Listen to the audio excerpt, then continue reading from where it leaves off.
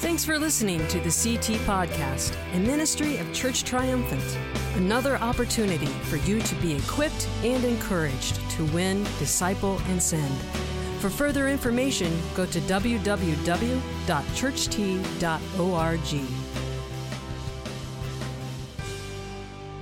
Have you ever felt absolutely alone? Chuck Nolan finds himself a castaway on an island. And in an endeavor to find hope, he builds a handmade raft and he puts his buddy Wilson on the raft with him. Wilson's a volleyball. And in the journey, he loses Wilson. And it breaks his heart.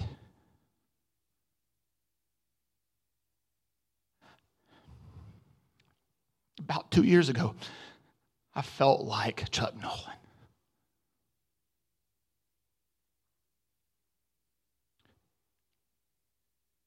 And I felt alone. Did you hear him say, "I'm sorry, I'm sorry, I'm sorry"? Because he felt like the work he was doing was driving Wilson farther away.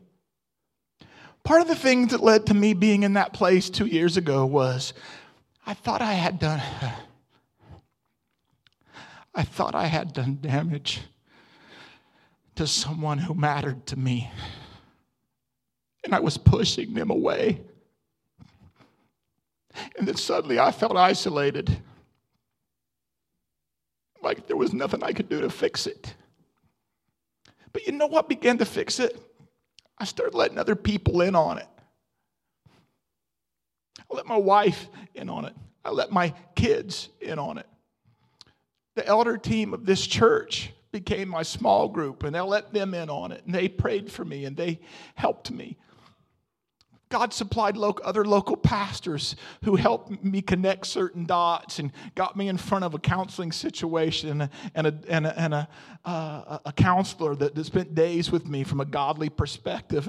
And suddenly, as I let people back in, hope began to grow. See, I think a lot of us go through times where we feel absolutely hopeless and we feel absolutely alone in the middle of that hopelessness. We feel like there's nothing going on. And our natural, I think we as humans, our natural tendency is this. It's to withdraw. When things don't go our way, when things happen unexpectedly, when life happens, we want to withdraw. And like Greg showed a minute ago, sometimes we withdraw from God. We walk the other direction, right? We walk away from Him. We don't walk towards Him. And you know what? Withdrawing is one of the worst things we can do. It's the natural thing to do, but it's one of the worst things we can do. And you know what? God designed us in such a way. The scriptures say this in Genesis chapter 2. It says this: "It is not good for man or humans to be alone." Those are His words. God says that. And the crazy thing about that line is those words are found in the context that man and God have a perfect relationship. There's been no sin yet. God walks with Adam through the garden. They have conversation and communion together. And he says, and God looks at it and goes, "It's not good for this man to be alone." And He creates Eve. And here's the if it wasn't good for a guy who was in perfect communion with God at the time, it's really not good for us who have a struggle because of sin with broken relationship with God and things that wedge in between us. Do you hear what I'm saying? And so this morning, we've been on this journey for about 3 weeks, and I've been encouraging you that God encounters bring hope. And here's this: hope flourishes in connection. Our theme verse for the month has been this, Ephesians 4:4. "For there is one body and one Spirit, just as you have been called to one glorious hope for the future." And I hope those words bring life to you, because you look at your neighbor right now and look at them and say these words: you are called to hope. You're called to hope. You're among a group of people today who are called to hope. We are not called to hopelessness. We are not called to isolation. We are not called to those kinds of things. We are called to hope. We are called to it. And we are called to walk life out together because hope flourishes in connection. Hope flourishes in connection with God's people. Contextually, here's what we find in Ephesians 4. If we jump back 3 verses, you find these words.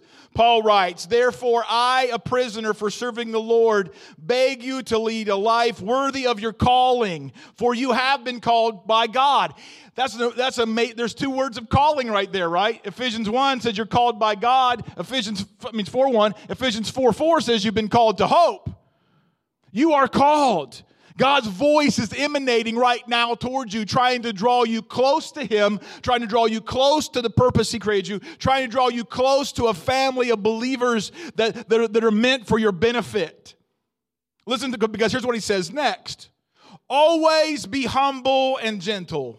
You guys might, if you guys can, or highlight or something like that, you might want to underline or circle that word always.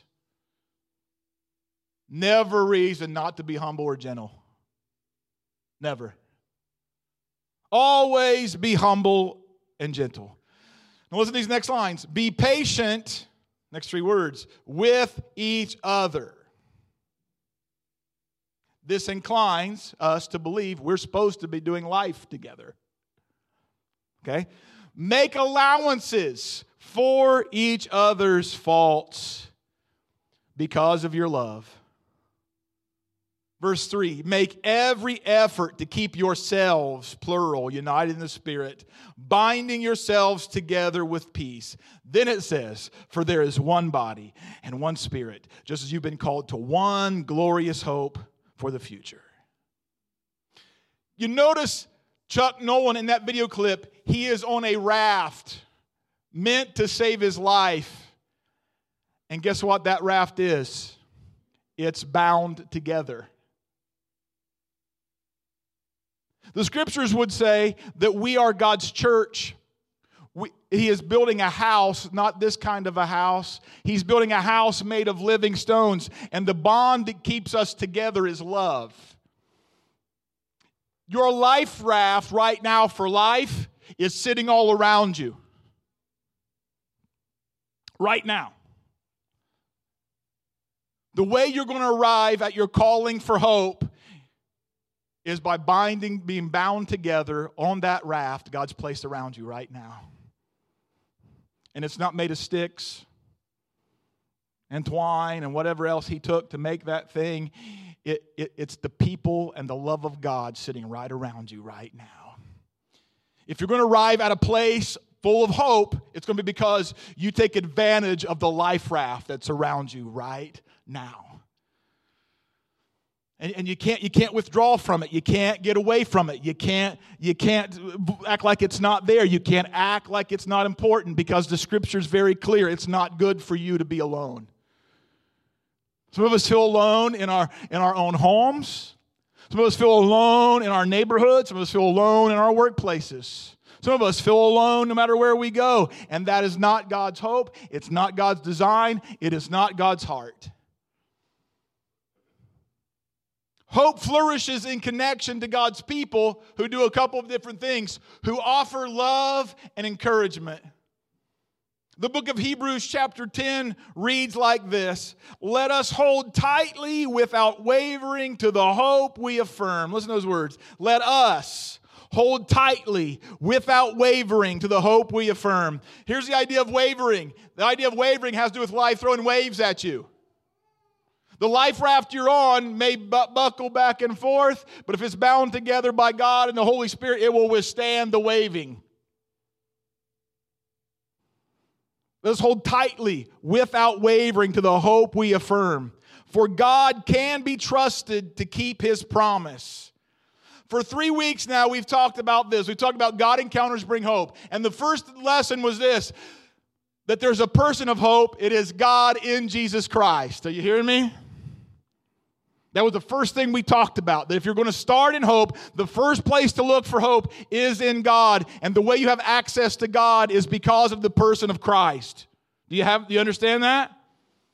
Last week we talked about this idea that you have hope because of the promises of God. There is the promise of hope we find in the Scriptures, the Word of God. And right here it says, let us hold tightly without wavering the hope we affirm, for God, the person of hope, can be trusted to keep His promise, the promise of hope, His Word. Now look at the next line. Let us think of ways. Sitting around you right now are the people of hope. We've gone from the person of hope to the promise of hope. Now we're with the people of hope. Let us think of ways to motivate one another to acts of love and good works. The whole idea of getting through life is this. We're supposed to do it with others. I've heard people say, I had this conversation in a government setting recently before a meeting. I was sitting with some other officials, and suddenly we were having this conversation about different things about church, and I had one of them pop up and say, well, I just think it's a personal thing between you and God, and, you don't have to go to church. The building's not that important. On a couple of things I would agree, because we get so locked into a building, we forget to be the church. In Jesus' mind, the church was never a building. The church was a people. But that does not disarm us from, or give us a pass, an exemption from being with God's people. Are you hearing me? It is very personal. God interrupts your life. It's very intense. It's very crazy. And there's something very, wow, God and me. But it's not just God and you. It was never meant to be just God and you. God never planned it that way. God doesn't want it that way. God wants you engaged with a group of people heading in the same direction with their final destination being heaven in eternity with God. That's what He wants. And so when Paul makes these statements here, he's inferring this idea. You are obligated as a follower of Christ to stay engaged with the rest of the followers of Christ. You don't get a pass just because you're having a bad day. You don't get a pass because you messed up this week. You don't get a pass because, things just aren't going your way, or God didn't answer the prayer you wanted Him to, or whatever. You don't get a pass. You need to stay engaged with the rest of the body of Christ. We've heard this saying, you guys have probably told your kids this, something like this. Well, 2 wrongs don't make a right. Right? If you mess up this week or messed up last week, the worst thing you can do is not be among the people of God, because you need the grace and mercy God's poured into them to splash over on you. And I realize that we have done harm to that kind of scenario because we've been judgmental and awful and hard to get along with at times, and we jump on people when they screw up. I get it. But that still doesn't change the fact that we need one another. And if you're going to live in hope, you're going to be walking the hope of the calling of hope God's got for you. It's going to be because you link arms with the people sitting around you. You link arms with people with like precious faith, and you don't let silly things. Let us find ways to motivate one another, right? To acts of love and good works. See, when you've messed up, you need somebody to remind you can do good things. When you're self-centered and tore up, you need somebody to remind you, hey, there's other people in the world. Hey, let's go do something together for the name of Jesus. Hey, let's go pray for so-and-so. Hey, let's get the small group this week. Hey, let's get this thing going. Hey, and just staying right there, motivating you. Boy, Tom Izzo got grilled this week, didn't he?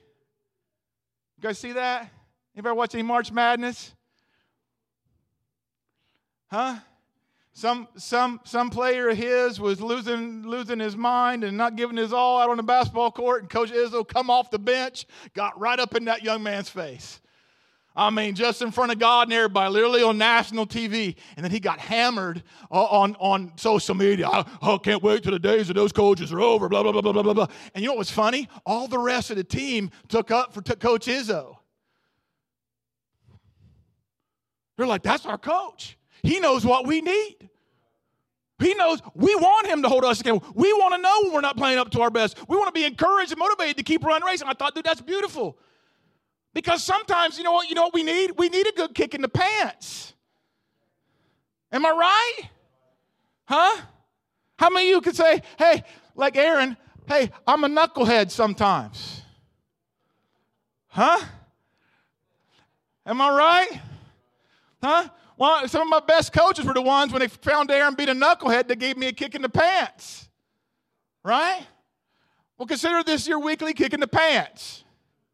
All right? You don't get a free pass. I get life is busy. I get things go on. I get things get tore up. I get that the squirrels jump out in front of you on the road and you wreck your car. I get all that. Life comes at you fast, right? But it doesn't give you a pass to not stay engaged with the people of God. You need to stay connected. 1 Corinthians 13:7 says this. If we're supposed to motivate one another to love and good works, let's remind ourselves what love is. Love never gives up. You need to be around a group of people who believe and convey that kind of love, that it never gives up. Love never loses faith. When you're wavering, you need to be around people whose faith is up. And they're going to convey that to you because they love you. Love is always, these words, always hopeful. When you lose hope, the worst place you could be is outside a covenant of love with some people who care about you, who are full of the same kind of hope that's inside Christ. Love endures through every circumstance. The worst thing you can do is when you're about to give up is stop being around the people who can help you endure because they have the love of God in their hearts. That's the worst thing you can do. Romans 12:12 contextually is this. It starts out with Romans 12:1, and it's the story of how Paul calls us to give our bodies as living sacrifices. That we shouldn't be conformed to the image of the world. We should be transformed by the renewing of our minds. And then from verse 3 on, he begins to talk about how you place yourself within the context of the body of Christ. That you should use your gifts. You should use the things to help other people out. And he gets to verse 12 and he says these words, rejoice in our, not mine, not their, not yours, ours. Rejoice in our confident hope. Rejoice in it. Why do we give an opportunity to worship together? Because we need to rejoice together collectively as the body of Christ around the person of Christ and what he has done, what he is doing, and what he has promised to do. And the way we rejoice in confident hope is to get around the person of Christ together. Rejoice in our confident hope. Be patient in trouble. It goes back to Ephesians 4, right? Always be humble, always be gentle, right? Be patient with one another, making allowances for one another's faults. And keep on praying. Get around people who are praying. Stay around people who are praying. Don't paint yourself into a corner. The reason you can't do that is because hope flourishes in connection with God's people. Now, if we dip down a little bit further down Hebrews 10, we find ourselves at verse 25. And listen to these words. And let us, there it is, it's collective again. Let us not neglect our meeting together.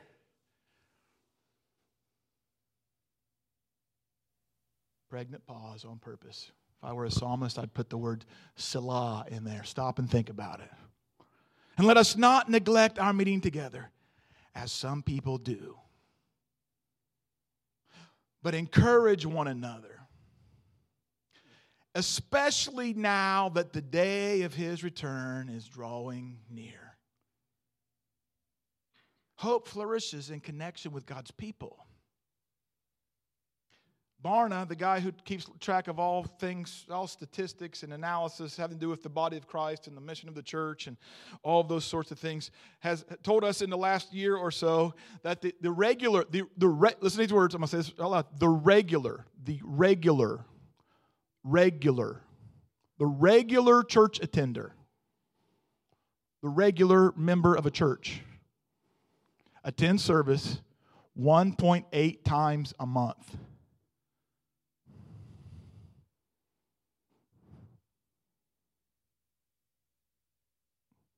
Let that sink in for a minute. Now, I just read you a piece of scripture that says not to neglect meeting together.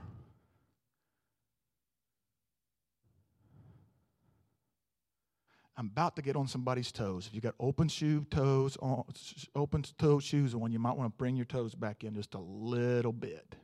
Giving you a heads up, all right? The scripture talks about in 1 Thessalonians, as the day of Jesus is approaching, that there will be this, 2 Thessalonians chapter 2. There will be a great falling away. And then he encourages us, as we see the day of Jesus approaching, to meet together. And a couple of translations says where it says especially now. A couple of translations says even more so as we see the day of Jesus approaching. You know what I think the correlation between those two things are? People are going to get so crazy busy, so up to other things, got their minds on so many different stuff, they're going to neglect meeting together. Therefore, their hope's going to run out. And as things really get cranked up, as the approach of Jesus' return is coming, people are going to fall away. That's my interpretation. Okay? And I think sometimes we make excuses about why we can't. I think we make excuses about why we won't. And listen, I don't want to throw down condemnation. I just want to shoot straight. Is that okay with you? I've heard things like this in church situations. Well, Johnny's got to be at practice. How many practices did Johnny have this week? Well, I have to do, and I've got to go, and they asked me to, and I had overtime for the 8th day this week, and I took it again, and I hear those all the time. And then inevitably, when I keep hearing those over and over again, I also get the phone call, I don't know what to do. Can I say something to you? And I want to say, I don't want something from you. I want something for you. Okay? I appreciate, as a pastor, allowed to use the word but, because I'm going to use it. I appreciate every butt in every pew right now. But my job is not to make sure there are butts in every space in here. My job is to make sure every butt can keep running the race. And here's what I know. If you keep making excuses about the things that wear you down and are there to drain the life of Jesus out of you, you're going to eventually pooter out of gas. Is that a good word? I use butt and pooter in the same paragraph. Huh? Bet you don't get that at every church on Sunday morning. Huh? Listen, I want you to be the people of God. I want your life to reflect the glory of God as it's found in these words that were written 2 millennia ago. If the writer of Hebrews thought the drawing near of Jesus was happening when he penned these words, how much nearer are we to it now than then? And how much more do we need each other now than we needed it then? I'm just asking you to think about your spiritual growth. I'm asking you to think about what your priorities are. I'm asking you to think about, listen, the Bible says that bodily exercise profits a little. But training in godliness is good in all areas and is eternal.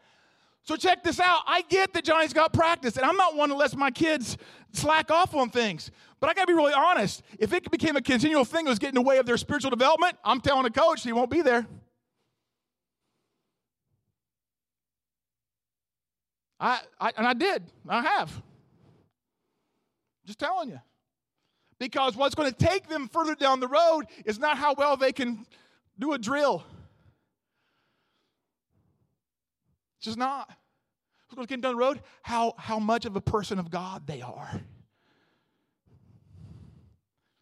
Well, I'm trying to keep them to be a good teammate. Well, yeah, I get that too. Let me say this to you. I said 2 weeks ago, I said, no God, no hope. No God, no hope. K-N-O-W, right? Last week we said this. No God's word, N-O, no hope, N-O. No, K-N-O-W, God's word, K-N-O-W, hope. Right? Are you with me? I'm going to say this week. Less of God's people, less hope. More of God's people, more hope.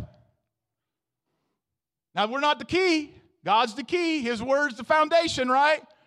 But we got to be around the people who are going to encourage us in the right direction, right? The scriptures tell us plainly that the commandments are this: to love God with all our hearts and to love others like we love ourselves. That's Matthew 22, 37 through 40, right? Okay, these are the two greatest commandments. So we just read in Hebrews 10 that we're supposed to love each other, to gather together, to motivate one another to love and to good works. So our obligation to do that is to love God and to motivate each other to the good works, which is to love one another. But see, those are the two greatest commandments at the time that Jesus uttered them. Because that's why he's still walking the journey. At the end of his journey, he's meeting with his guys, guess what? At a Passover Seder in John 13. And he looks at them and he goes, you guys remember I said, first greatest commandment is love God with all your heart, all your mind, all your soul, and all your strength. Second one is this, love your neighbor like you love yourself. And he goes, but I got a new one. A new commandment I give unto you. Love one another. Who were the one another's? The guys in the room. Like I have loved you. By this would all men know that you're my disciples. Other words, one of the signs that we were the people of God would be the incredible amount of self-sacrificing love that not that we show to them, that we show among ourselves. Are you catching that? I believe this, if the church is doing her job the right way, people will bang down the doors to get in because they want to get in on this love thing that everybody else is getting in on. You see how they treat one another? You see how they love each other? You see how merciful they are to one another? You see how they handle each other's problems? You see what's going on? You see how they do that? And all of a sudden, man, there's something that starts to bubble up, right? And they're like, hey, how can I? Because that brings me to my next point, right? Hope flourishes in connection with God's people who use that hope as a weapon. 1 Peter 3:15 reads like this, you must worship Christ as Lord of your life. Here's my fear. Because we let so many other things get in the way. My fear is Jesus is Savior of our lives. He's not necessarily Lord of our lives. And there is a big difference. When the things he says are priorities get shoved down the list, okay? He's not the Lord, he's just kind of a piece. Worship Christ as Lord of your life. Now, the next one is really cool. And if someone asks you, in other words, there's something going on in your life that makes people ask questions. And if someone asks about your hope as a believer, always be ready to explain it. Again, he comes back to gentleness and humility. But do this in a gentle and respectful way. Keep your conscience clear. Then if people speak against you, they will be ashamed when they see what a good life you live because you belong to Christ. Here's what I think. He goes on to say it's better to suffer for doing good than for doing evil. He'll say those lines. It would be better to take the hit with somebody and say, you know what, I'm not doing that today. I'm going to do what God says. He's the Lord of my life. I have this hope in me that needs to spring up. That makes people ask questions. See, hope, if you utilize it correctly, this congregation, if you are part of it correctly, it becomes an instrument in your hands to convey hope to other people. The hope that lies within you becomes an instrument, becomes a tool, becomes a weapon to take down darkness. But if you don't utilize it, if you make excuses about why you can't, why you're going to miss it. And here's the thing, again, I'm not trying to I want to help you think about what your priorities are, okay? I'm not trying to set them for you. I want you and Jesus to do business. But I want to plainly describe the Word of God. And I want you and him to get down together and realize why sometimes you end up in the holes that you end up in. Because your inclination isn't to closer connection to God's people. Your inclination is to step back away. And then hope wanes. And then you start to waver. We need the people of God in our lives because hope has to be a weapon. There's a guy named Viktor Frankl. Anybody ever heard of him? I'll help you a little bit. He's a Jewish guy who survives the Auschwitz prison camp in World War II. He was a psychiatrist, had an underpinning of Old Testament faith, Hebrew faith, right? Okay? And he was kind of a contemporary, kind of directly after Freud and all those guys were doing all that psychiatric stuff, right? And he developed this idea he called logos. In that idea, he began to help people find hope. When he was in a prison camp in Auschwitz, One of his fellow inmates were there, and they were just like, why are we even getting up every morning? What are we doing? And he'd look at him and he goes, listen, evil is winning. We can't let evil win. We must survive so somebody can tell the story so that people know. And then he got out and he went back to Vienna. And they found the suicide rate in Vienna was skyrocketing after the war. And one of the two key components of what he taught people to do in Vienna was this. He taught them to develop relationships. And in developing relationships, find a project to do that if you don't come through with it, somebody else suffers. And then secondly, he said, listen, you got to find the redemptive value of your suffering. As he began to employ those kinds of things, they found the tide turning in the suicide rate in Vienna. He believed man had a will to find meaning, and that was what propelled humans forward. Now, I don't know what his relationship was with Jesus. I know he had a Jewish background, so some of what he said probably was kind of, maybe you can I don't know if he ever gave into the Lordship. But that underpinning that we just described is found in the Scriptures, right? 2 Corinthians 1:3 tells us we should comfort others with the same comfort we've been given. So to develop relationships and find a project that if somebody else is a very biblical concept, an idea. To understand the redemptive nature of suffering is Romans 8:28. We know that all things work together for the good of them that love God and are the called according to His purpose. And so listen, you cannot do that in isolation. You cannot do that in a withdrawal state. You have to do that in an interactive,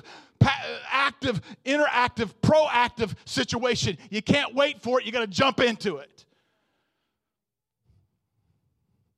I told you we ebb and flow out of hope and hopelessness, right? We're going to watch another piece of video. I want you to listen. I like this movie Castaway because it's an exaggeration of real life. This guy, Chuck, his life goes in and out from hope to hopelessness, back into hope. And he begins to describe it in this video clip. And I just want you to listen to him as he's engaging. Now listen, he's engaging a friend of his. He's doing this in community. Who knows what the tide could bring? Chuck Nolan's background, he finds himself stranded. He creates a little fellow named Wilson out of a volleyball, so he has human interaction. He draws a picture of somebody in the side of one of the caves he's in and continues to foster that. And unbeknownst to him, there's a connection. I won't go into all the details if you haven't seen the movie. I won't blow it for you. There's another connection on a box that is a people connection that keeps him going time after time. Through every difficulty, over every wave, through everything. I told you a story last week about the Exodus and how God had helped people who had no hope. He used other people. He took a group of people who were stuck between a rock and a hard place. There was no hope for them. There was two mountains on either side. They were in a valley. The Red Sea's in front of them. The Red Sea's in front of them. And behind them is their enemy, hot on their trail. And God, in the middle of that congregation of people, that nation of people, uses another person to bring hope. I did a little analogy with you last week, and someone asked my stage hands to take their place. If you missed last Sunday, we can't replicate it because now the surprise is gone. See, because we're called into this thing to do life with people. The way we find hope is through the person of God, because of the sacrifice of Jesus. The second way we find hope is through the promises of God found in the Word of God. And the third way we find and maintain hope is because of the people of God has placed around us. Love God. Love others. Love brothers. We talked last week about the Word of God being a lamp unto our feet. I saw the screens on. It's cool. Because here's what happens. If I'm in a group of people, I can go over this way, and Rick's sitting in hopelessness. Suddenly, he gets hope because I tap on him, and suddenly there's more hope. And I'm closely connected to some people over here, and so I walk over here, and I tap one of them, and bam, they're on. And I tap another, and he's on. And then we go about, and we tap other people's lives. And suddenly, who's got a phone? Where's the phone at? Anybody got a phone? Oh, don't be shy. I see one. I'm going to go over here. I'm going to tap Misty from out here in the hallway. Turn your flashlight on. Now, sitting next to you, he's somebody with the phone. Tap him. Suddenly, in utter darkness, it's starting to be illuminated, not because things have gotten better, but because the people of God have joined together. And suddenly, where there was pitch black, there's enough light in here to get business done. There's enough light in here to do what needs to be done. And we haven't turned on the first switch. It doesn't matter what's going on. Just because of the light we hold, we are making a difference. And so here's the deal. You need the person sitting next to you because life gets really dark. You need the people around you right now because life gets really dark. And as the more we light up the things that God says, the more light we have, the more hope we have. The book of Hebrews, chapter 3, verse 6, read like this. But Christ, as the Son, is in charge of God's entire house. And we are God's house. Yes, Alex. Amen, brother. Alex is the only one that got it. He got the cue. Is in charge of God's entire house. And we are God's house if we keep our courage collectively, together, and remain confident in our hope in Christ. Being the people of God means we share hope with one another that emanates outwardly to the world around us. That means we encourage one another, we grow together. How do we keep growing in this? We grow in this by being in connection to God's people. I believe wholly that God encourages us as the New Testament church to gather corporately, but you cannot get away from the idea that God wants us not just to stare at the back of people's heads. He wants us engaged in the lives of the people sitting around God. Be engaged in other people's lives. If you don't have a small group, we can hook you up. But here's the thing. Find a small group where you can get one. Stop being passive in your relationship with other Christians. If you got Christians at work, be intentional. And instead of just high-fiving each other, going through the hallway, say, hey, dude, can we get together maybe on Wednesday mornings? We need to encourage one another. We need to be the vessels of hope around here. And I just need in this place somebody who can help me. Will you mind? Let's get together. Let's read the scripture together. Let's pray together before we go into work. Can we do that? Hey, lunchtime's coming. Maybe some of you have Christian neighbors. Maybe it's time to stop being passive with that relationship and actually engaging them in relationship with Jesus and saying, hey, I want to be a part of what God's doing in your life. Will you be a part of what God's doing in my life? Let's be together. See, small group isn't just a program the church does. Small group, life on life community is something God does with the people, regardless of where they come from, regardless of what they do. And we need to quit making excuses about why we can't. We need to be engaged the way God wants us engaged. And so now that we've tried to be the people of God in a weird way, and when we engage like that, we get to use hope as a weapon. I want you guys to stand with me. I'm going to ask the worship team to come back up. Usually we pray for one another like during the worship set because we want to offload things. But now is your time to offload something. If you're a part of our prayer team, come this way if you're on task today. Listen, how many of you would say, like, I've had an opportunity this week, and maybe it's still brewing, that hope is struggling right now? Anybody like that in the room? I'm not going to come pull you out. We already did the darkness thing. I come down all the way and freaking enough of you out already. I see a couple hands. Anybody else?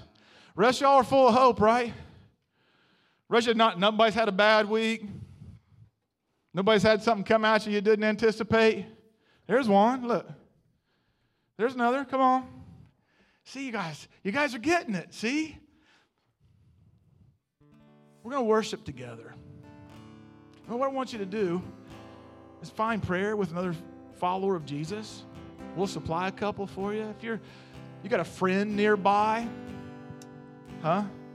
who you trust to pray with you, let them pray with you. If your small group leaders in here, go ahead and your team leaders in here, hit them up. I don't care who it is. But I think it's time we be the people of God. Don't just talk about being the people of God, and engage one another in real life issues. So if you come and you just got something plaguing you, you got something that just come up this week, you got something that's been plaguing you for some time, we want to pray with you. If you don't know Jesus, we want to introduce you to him. If you've been away from Jesus, we want to reintroduce you to him. If you're just struggling in some capacity, we want to help you make the connection. If you've got a sickness that you're trying to overcome, if you've got some kind of emotional duress or relational mess up going on, or financial duress, or just fill in the blank, some kind of mental anguish, or just spiritually dried up and tore up, or whatever, just let us pray with you. We're going to sing a song. Connect with Jesus and connect with one another. All right? Thanks for listening to the CT Podcast, a ministry of Church Triumphant. Another opportunity for you to be equipped and encouraged to win, disciple, and send. For further information, go to www.churcht.org.